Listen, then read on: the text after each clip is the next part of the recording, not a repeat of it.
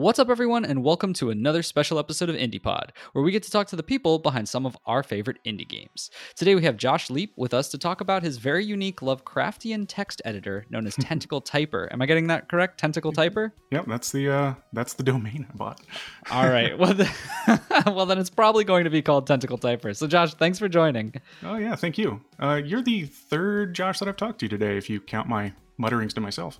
Oh, well, that's great. I do. So there we go. Third Josh it is. Awesome. You know what they say, third time's the charm. So hopefully I'll charm you. Of course, of course. Now, before we get into this project, though, you're working on, I always like to get to know the actual people behind their games. So Josh, tell me a little bit about how you got into the industry, why you decided to work on this Lovecraftian text editor of yours, and just kind of, your experience up till this point. Oh, sure. So 17 years ago, I was kind of going through some stuff. My mother had kicked me out of the house, and I was 14 years old, and it occurred to me that I had basically no social safety net, and so I needed to come up with a skill or I would probably starve to death. And I knew I had some time because I was pretty fat. So what I decided to do was teach myself programming. And I was a 14-year-old boy at the time, so of course I was fascinated and super invested in video games and things like that. So I decided I was going to be a game developer, and it was a delusion of grandeur at the time, but to my credit, I ended up getting the Quake 2 software development kit compiled before Hello World. There you go. All and right. So I ended up going to college and getting a computer science degree, and then after that, I got a job making video games for the U.S. Army. Oh, wow. Okay. We called them training simulators, Right. but they were games, and I had a lot of fun doing that. I did that for a little while, and then a friend of mine offered a chance for me to work for his legal analytics startup. So I did that. And I learned some machine learning kind of text, natural language processing stuff. And then I moved on from there to work on big public installations. There's a big art piece in California right now that I did quite a bit of work on. It's a big magic mirror on top of SoFi Stadium. That was a big fun project. But wrapped up that experience at the end of September and decided, you know what, I've spent a lot of time making money printers for other people, and I'd like to spend a little time on my money printer. Yeah, I get it. Whether or not I'm successful or not, it's I feel like I'm going at it with the correct intentions, and I think that matters a lot. So Right. that's when I started working on a couple different concepts, and the thing that really sort of got me any sort of social media exposure whatsoever was showing these first-person tentacle arms that I made, and everybody kept saying, "Ew, gross!" And I was like, "Yeah, but you keep clicking like." Yeah. And so I was, started brainstorming some things that I could do with that to try and sort of turn it into an experience beyond just hey, launch this and see tentacles wiggling back and forth. Although some people might be into that, you never know. Which, if they are, send me an email and we can work something out. I guess DM on Twitter. So what I ultimately did was I was thinking about some of the dark patterns that I've been seeing in software recently. I basically, my brain starts boiling whenever I have to use my PlayStation. Because they've got those screens like where you go to the tools you use to watch streaming media, right? And you have no control over it. It's like you don't get to choose the order of it. The fact that I use YouTube every day, it's at the very end of the list because they want me to accidentally click on something that is paid for paid them now. Yep. And it just, I started to get a little bit cynical when I was thinking about how there's so many of these products where you buy it and yet you're still the product afterwards. And it's like the best case scenario is you become, from this company's perspective, is you become super addicted to whatever their situation is. And then at the end of it, you're left with memories of the experience and they're left with their revenue. And there's no, there's no sort of emergent value that comes from that. And that was sort of the genesis of the idea where I was like, well, what if I make a really goofy text editor, right? It's kind of like a conversation between me and authors where they can see a weird experience that maybe might inspire them to do some interesting stuff. And if they get to see some of the art that I've done, and I want it to be a fully functional text editor, and I'm going to gate certain, biomes and areas and things behind their progress, because I had this sort of fantasy that like somebody plays this weird game, you know, this Lovecraftian text editor thing, and if they play it to completion, what if they had like 40 or 50 pages written at the very least, you know, like 40 or 50 pages written that is art that they've created that's theirs, that's not hosted on my server, it's hosted on their computer, and they can export it and they can, you know, leave that as an artifact, they can delete it, or they can take it further. But isn't that like more equity than any sort of experience that you've ever heard of? Like, yeah, no, it's actually a big piece that stuck with me when you said that, because at face value, I remember the conversation between us, and I didn't mean to put it, you know, your game down or anything, but I was kind of confused by the concept at the start. I was like, this just silly. looks, yeah, it's very different, right? And I do want to just get, you know,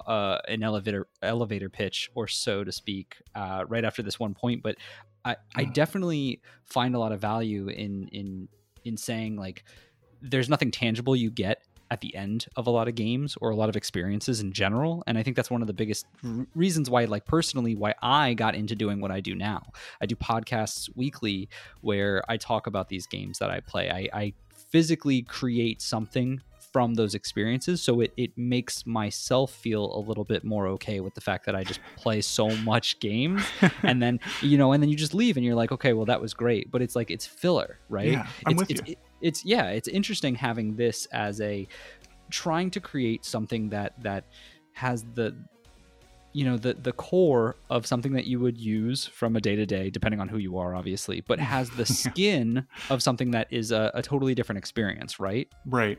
Before we dive into any deeper, can you give me just an elevator pitch of this? Because I want us to make sure that people are kind of understanding of what this is. You know, what is Tentacle Typer all about? Someone who has no idea what we're talking about, how would you explain this to them?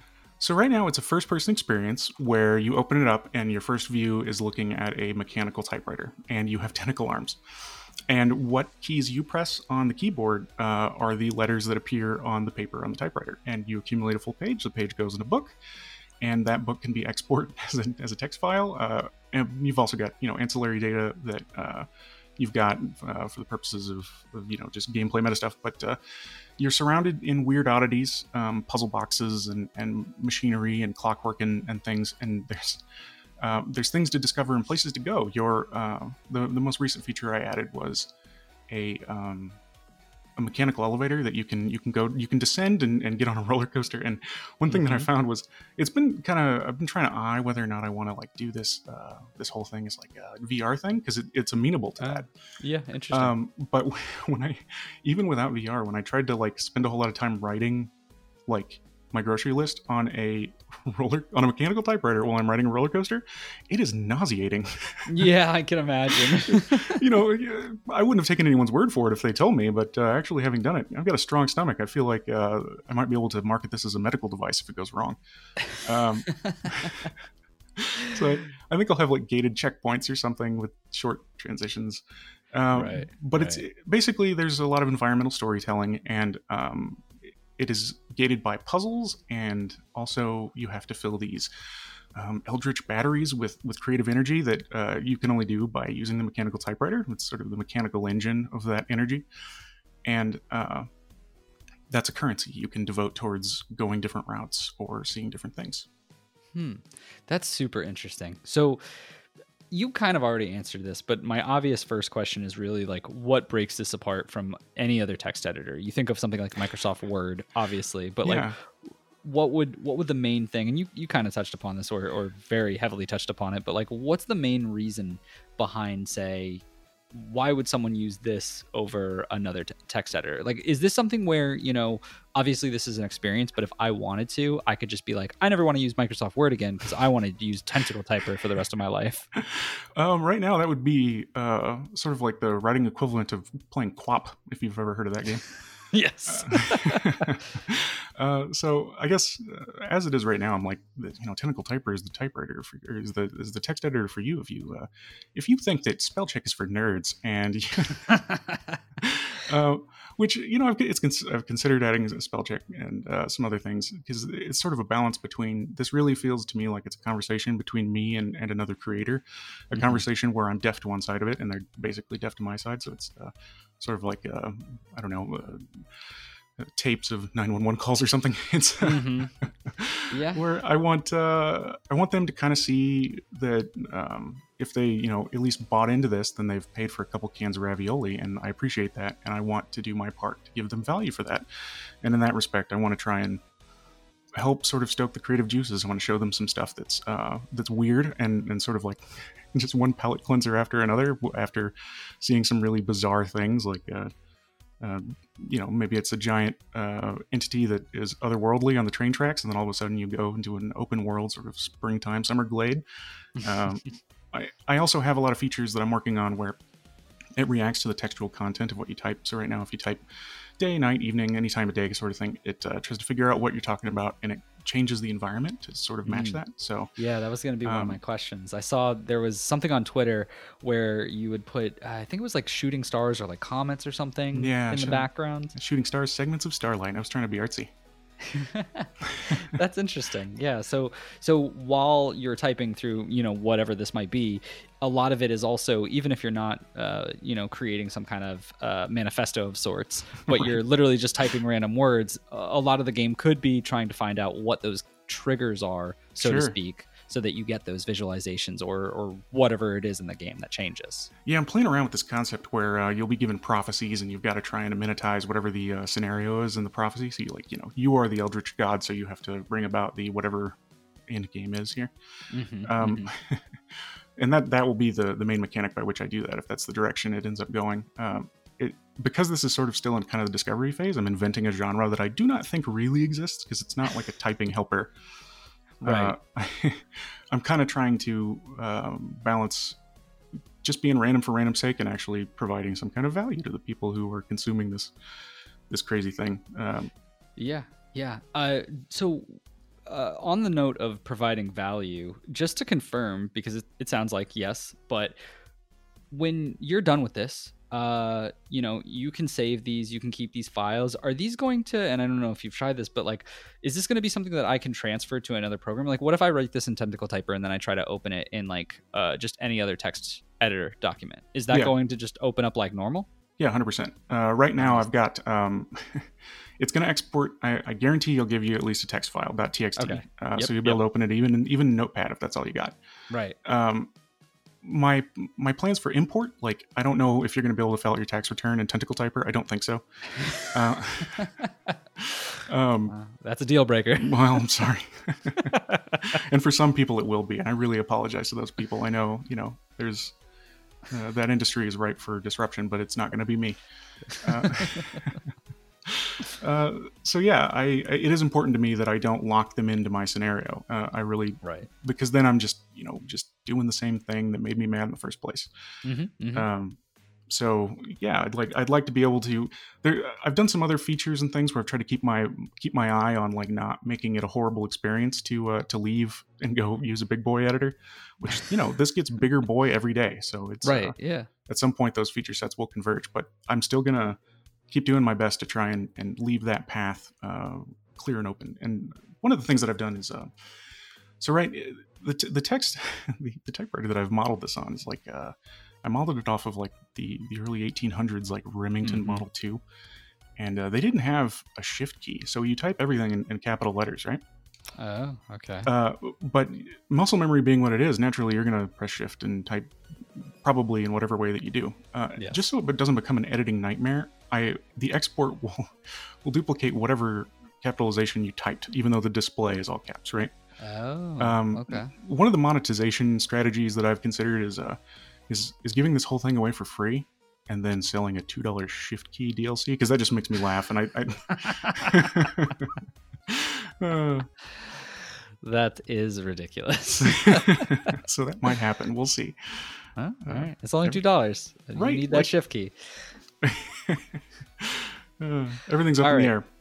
So let's talk a little bit about your Twitter. So one of the cool things that you're doing with this game, and I love developers who do this, while you're working on this game, each and every step of the way, you seem to be finding either something that I saw the other day that like breaks and kind of looked cool, and you were like, is this broken or just, more on theme? Right.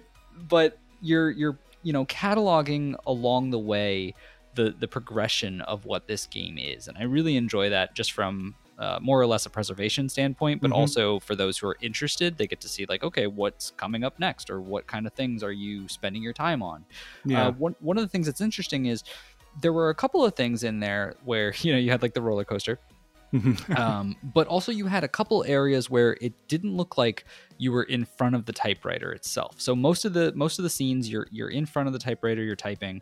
There's a couple others where it looks like it's kind of panned to the side or maybe in a different area. Are you always going to be facing forward at that typewriter, or is there going to be some level of you being able to shift your view kind of to see the world around you and see maybe different changes or different pieces of those puzzles that are around the element of that text editor?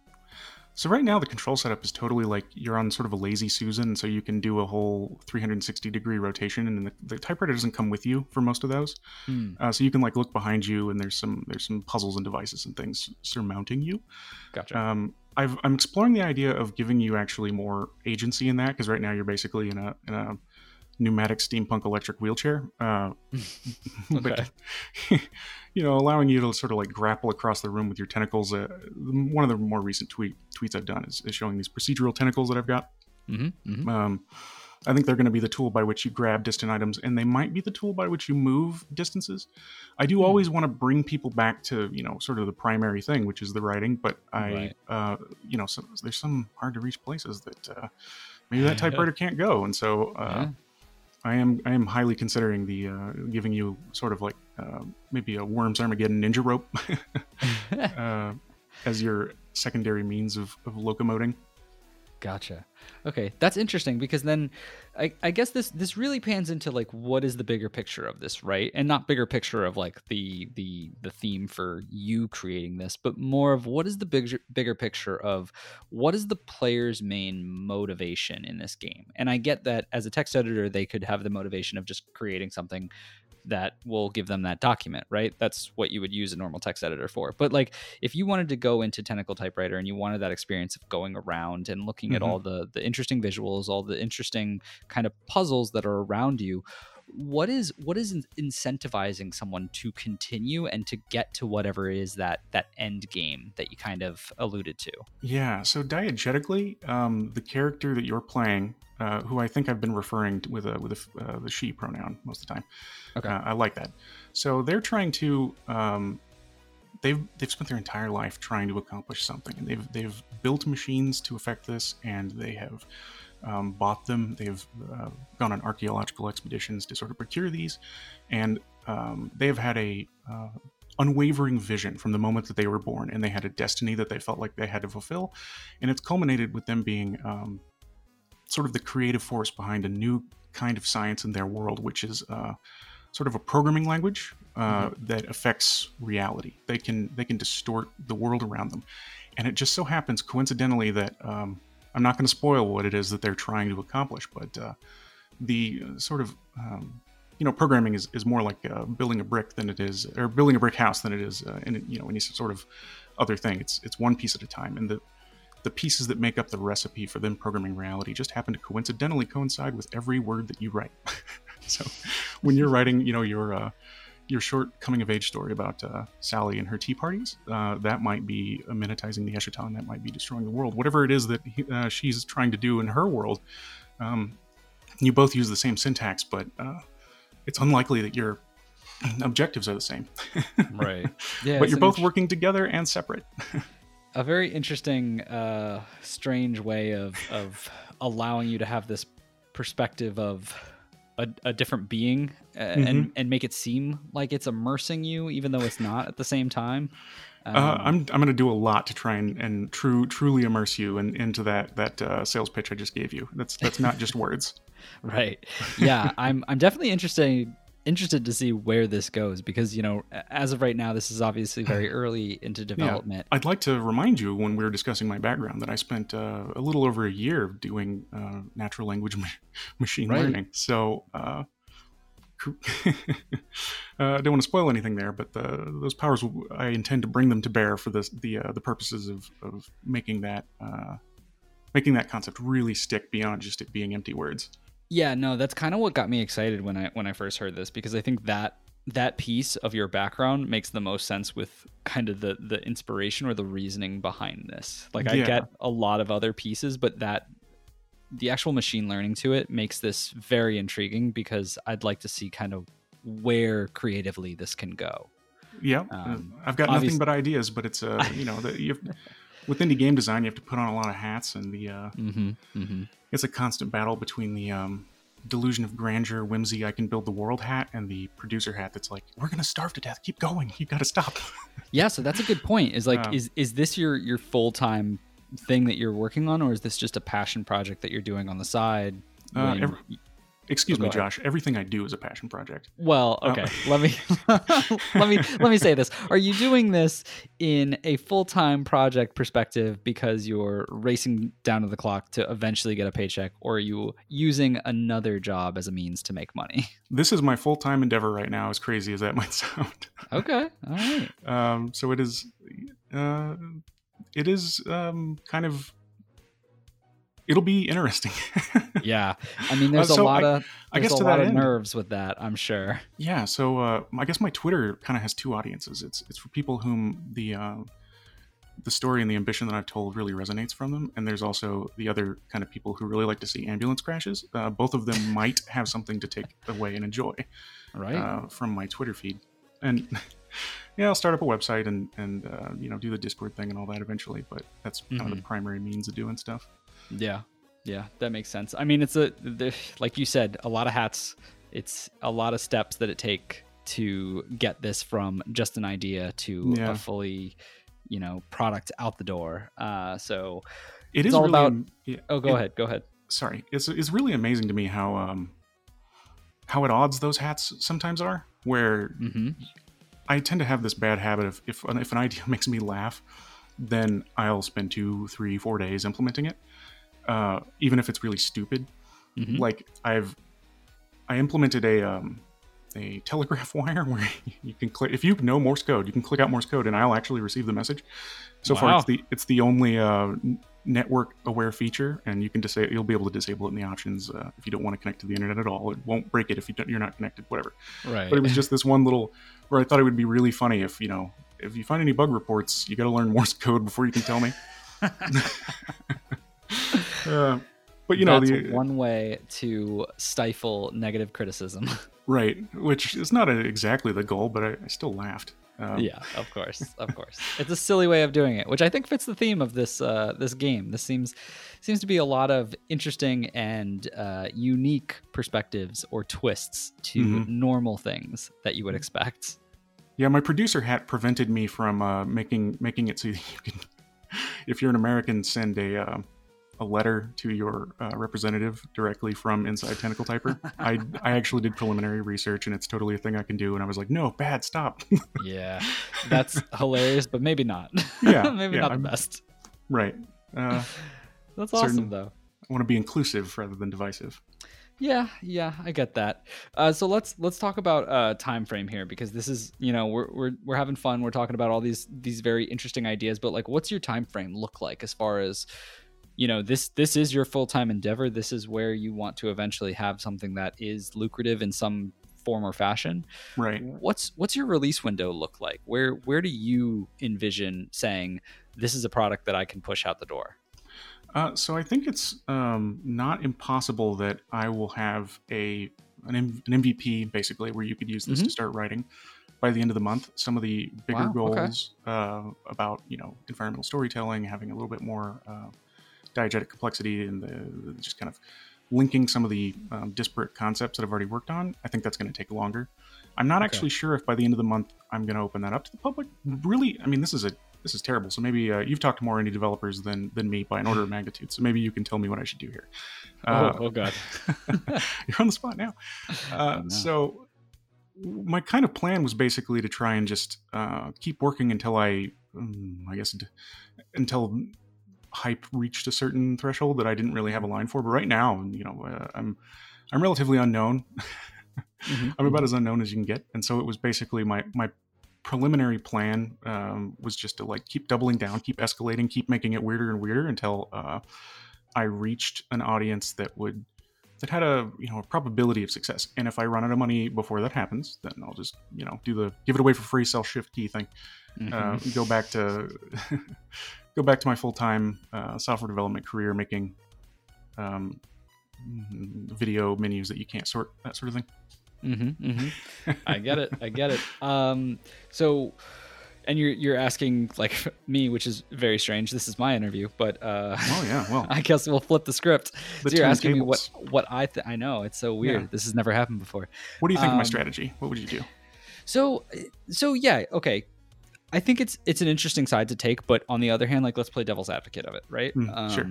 If you're doing that, you're giving yourself the time to focus on the game, which is a positive. It's a pro, right? You're not getting bogged down by trying to market yourself or trying too hard to get, spend time away from the game where you could be promoting it in other areas. Now, the flip side of that is you're essentially waiting for something to happen that you're not actively attempting to do. If that makes sense. I mean, I'm on a podcast right now, so I am attempting. No. I get it. But I'm saying there's probably like just this is probably not going to get you to that goal of having the thousands of followers, the giant fan base. Like, I think I would say that there is definitely pros and cons to both. I think that what's probably best, and it really depends on what level of polish or what level of MVP means to you and what you feel it means to people who get it in their hands. Because a lot of indie developers, what they'll do is you'll hear that they ask for beta testers or alpha testers or whatnot. A lot of them just end up using family and friends. And the reason why is because they're going to give you, in some regards, an honest opinion, but also kind of a sugar-coated one. And it's not really about the opinion, more or less. It's more you give it to them because when an audience member who has no idea and doesn't know anything about you or your game and has no ties whatsoever from a relationship bond before that, they're going to see this game and they're instantly going to make that opinion on what it is, right? And no matter what it becomes, that opinion is going to be forever in that head. It's why No Man's Sky, there's a lot of people who just will not play it again, even though now it's an amazing game and it has this crazy community behind it for those who stuck with it. But a lot of the people who started at the start and got burned by it literally will never open it up. And, I'm not saying that that's what it's going to be like, but I'm saying that if it's, without all the bells and whistles and it's more of just the technical typewriter of this is you in front of the typewriter. Right. I do want to make my release count, Right. Exactly. You might get people I'm using the community excitement as sort of my barometer for that. And, right.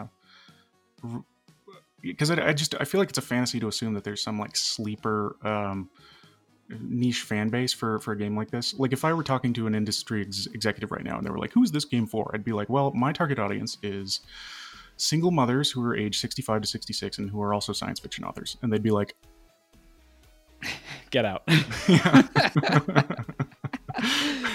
Yeah, I mean, well, hey, I mean, knowing your audience is at least a good thing for a start. But that's a good point though, right? Is like knowing your audience and knowing kind of where to market is more important than just the grand scheme of I'm gonna blow up on every other podcast. Because like I'm very appreciative that you reached out and that I'm able to give you this opportunity to voice your opinion. But like, do I know that your audience aligns with my audience? Maybe not, right? So that's true. It's a tough grasp, because when you're doing this in the level of just playing kind of like I'll pick and choose, so to speak. I was being facetious about my audience, by the way. No, I know. But like, if you pick and choose, I don't really mean like 65 to 66. 65, no. I'm just saying, like, regardless who that group is, it doesn't have to be the 65 people, but but like they might not align, right? So I think that you have to have a different mindset of making sure that you find that right audience, whoever that is, and you speak to them. It doesn't have to be playtesting. It doesn't have to be, giving the game in their hands, but it has to be finding an outlet or finding a way to voice that. And I think you're doing a good job with, like, from a Twitter perspective. I think the problem is that discoverability of getting your Twitter account out there. Because I think once people follow you, you're doing interesting things. You have things up there that are creative, that look unique, you look in some regards, creepy or gross, which there's an audience that would love to see that, or there's an audience of people who are like kind of ooh, but I'll still click the heart button and share it out because it's different, right? So I think in a lot of regards it's finding that way to get your name out there so that once they're in that ecosystem, it blows up. That is definitely the challenge, and I have not discovered exactly how, but I'm going to keep trying. I'm going to keep trying new things. To your credit, like about talking about how gross it is, that has felt like one of the most difficult balances to cross, because the grosser the grossest tweet that I did was that original sort of first person thing, and I got this is bush league stuff for most people, but for me I was very excited. I got like 10,000 impressions, and it was really it sort of set me on the path that I'm going. But since then, because most of the feedback was like, this is disgusting, I've like turned the tentacles down, made the suction cups a little bit less suction cuppy, and kind of done some stuff to try and respond to that. So to that end, This is sort of like I'm trying to like sort of come in for a soft landing where I can find an audience that thinks what I'm doing is interesting and maybe can benefit from it. And I'm also trying to shift my message to try and do that without being, like just overly pandering. I'm not interested in that, because sort of the entire impetus around this is perhaps to come up with, if there's a delusion of grandeur, sort of like a self-sufficient way to feed my ravioli habit that, doesn't have quite as many indignities as some of the other things I've had to do in my life. So, yeah, I mean, like I've oriented my entire life around succeeding at, some sort of endeavor that is that happens despite the idea rather than because of it. So I've lowered my expenditures down to levels that are like, I don't know. It's you'd struggle to lower your burn rate more than me, and so it's you talk about thousands of followers. It'd be like, wow, that's that would be ideal. I love it. That means that my message has reached a lot of people. Right. But to keep me at this, I don't need that. So it's like a delusion of grandeur. Maybe not quite as diluted as it sounds at first glance. Well, I mean, it's probably better that way because you're doing something you're passionate about, right? It's not about the fame. It's not about the monetary consumption, even though obviously there's a bit of that, right? But like you're doing this because you're enjoying what you're working on, and I think it comes across a lot in people who are indie developers, and it's what I hear a lot of the time when I do these interviews is that someone's like, a lot of people will be candid and they'll be like, yeah, I need money. Like, how else are you going to survive? And I think that's a healthy way to think, because I hate the perspective of people who just say like, oh, you shouldn't ask for money. Like, no, it's your job. Like, you're doing this as a job. You're trying to make money. But at the same time, this isn't a weekend warrior thing. I'm putting in 60 hours a week right now. Right, exactly. But at the same time, it shouldn't just be about that, right? Like that's the whole reason why you do something on your own and you take that leap of faith and step away from a comfy area of having a 9-to-5 is because you're passionate about what you're doing and you want to, lead your own charge, right? Yeah, for sure. And the gamble I'm taking is that this, that the historically underserved text editor horror genre has been underserved, and I think that I can. I think there hasn't been a good entry since Emacs, so I'm trying to make my contribution to that sort of thing. Yeah, we'll have to see. We'll have to wait and see. I know you're fairly new into this, but I always like to hear advice from people who are in the indie space, and I like to wrap up the interview. I think it has a nice way of just kind of gluing it all together at the end. Yeah. So for those listening, you've been doing a bunch of stuff, and some things have been blowing up, some things haven't as much from things that you're doing. You've obviously learned a lot from. You have quite an extensive history with both, like games industry, but also other areas. So just, for people who are in this kind of headspace and want to do something kind of like, I mean, it doesn't have to be as unique as yours, because I think you are definitely taking a step in a much farther direction than most people probably would. But like for those who want to create their own projects, want to create their own games, or just, don't even know where to start, like what kind of tips or advice would you give people, or things that you've learned along the way? So the advice that comes to mind that might have the broadest appeal, and I'm happy to try and help the most people with this, and roll back sort of the niche. It makes me think of what I think made me successful in the first place. What got me over the initial humps of learning how to develop software and write code and all that sort of thing and create. And the fundamental thing that's kept me going, kept me successful, and kept me believing that I can continue is learning early and often. Constitution. If I were to make this nerdy, if I were a D&D character, my ant score is not really that great. I have a lot of scars. I don't know how much wisdom that gets me, but constitution wise, I think that I can probably put the palm of my hand on the oven longer than most.